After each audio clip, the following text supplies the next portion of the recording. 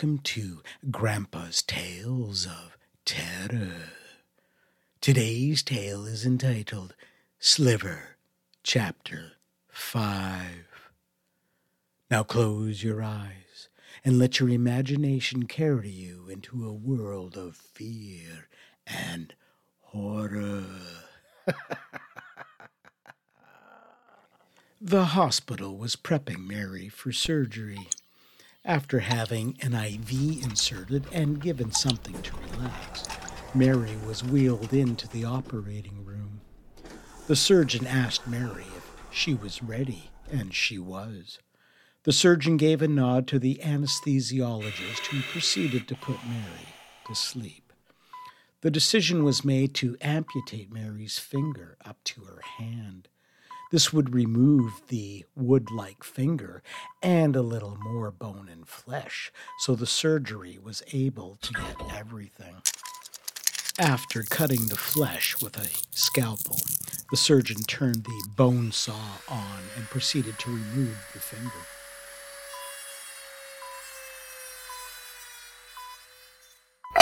It was decided to cauterize the surgery site to stop the bleeding and to prevent infection.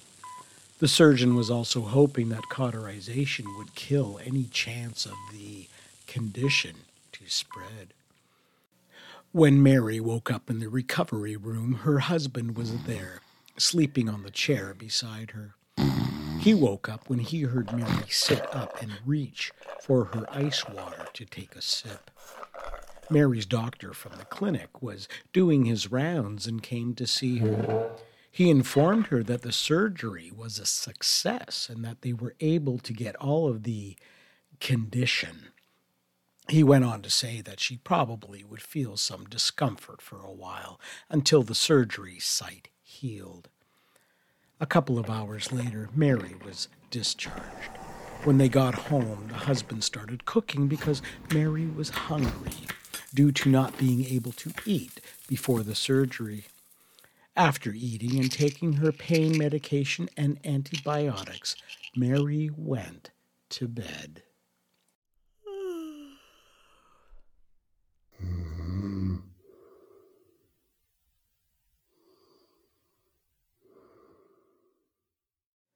Fire. That is all she saw. The heat was unbearable.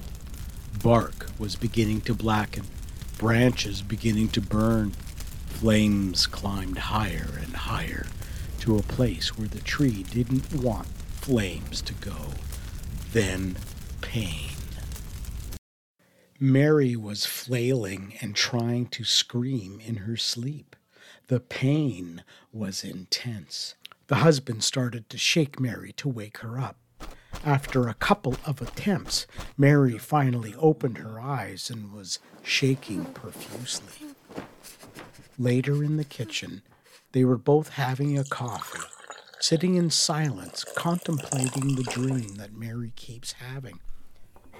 The husband asked if she ever noticed anything in particular in the dream. Mary shook her head. The husband went on further and said that it's the same dream but getting worse.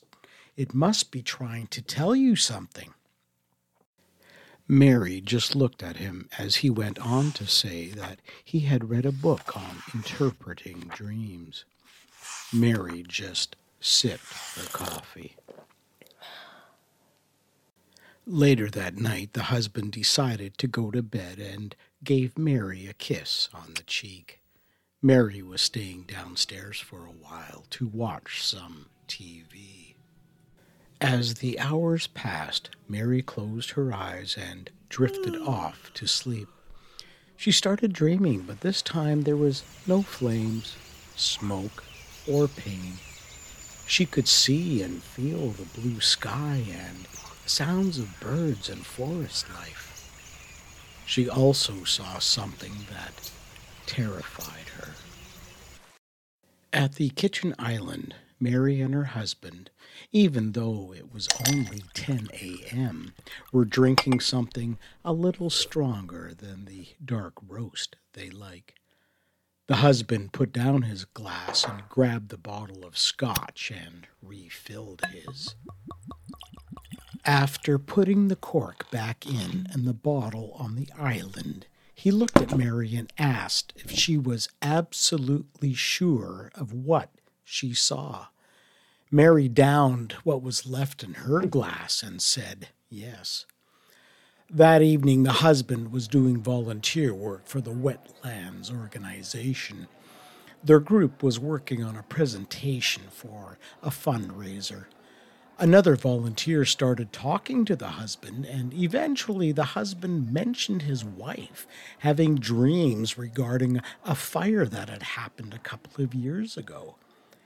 Very casually, the volunteer started telling the husband about tree spirits and such.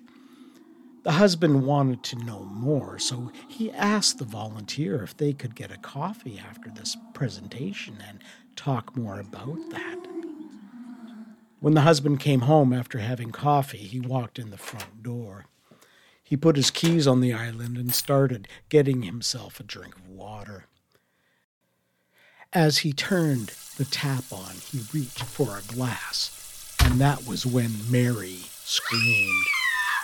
The husband left the water running as he ran upstairs to the bedroom. The light was on, and he saw Mary crying, sitting on the bed. The husband asked what was wrong.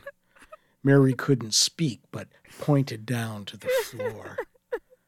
The husband looked down, but it took a few seconds to register. Mary's right foot was the same color as her amputated finger. Mary looked at him with tears in her eyes and said she can't move her toes.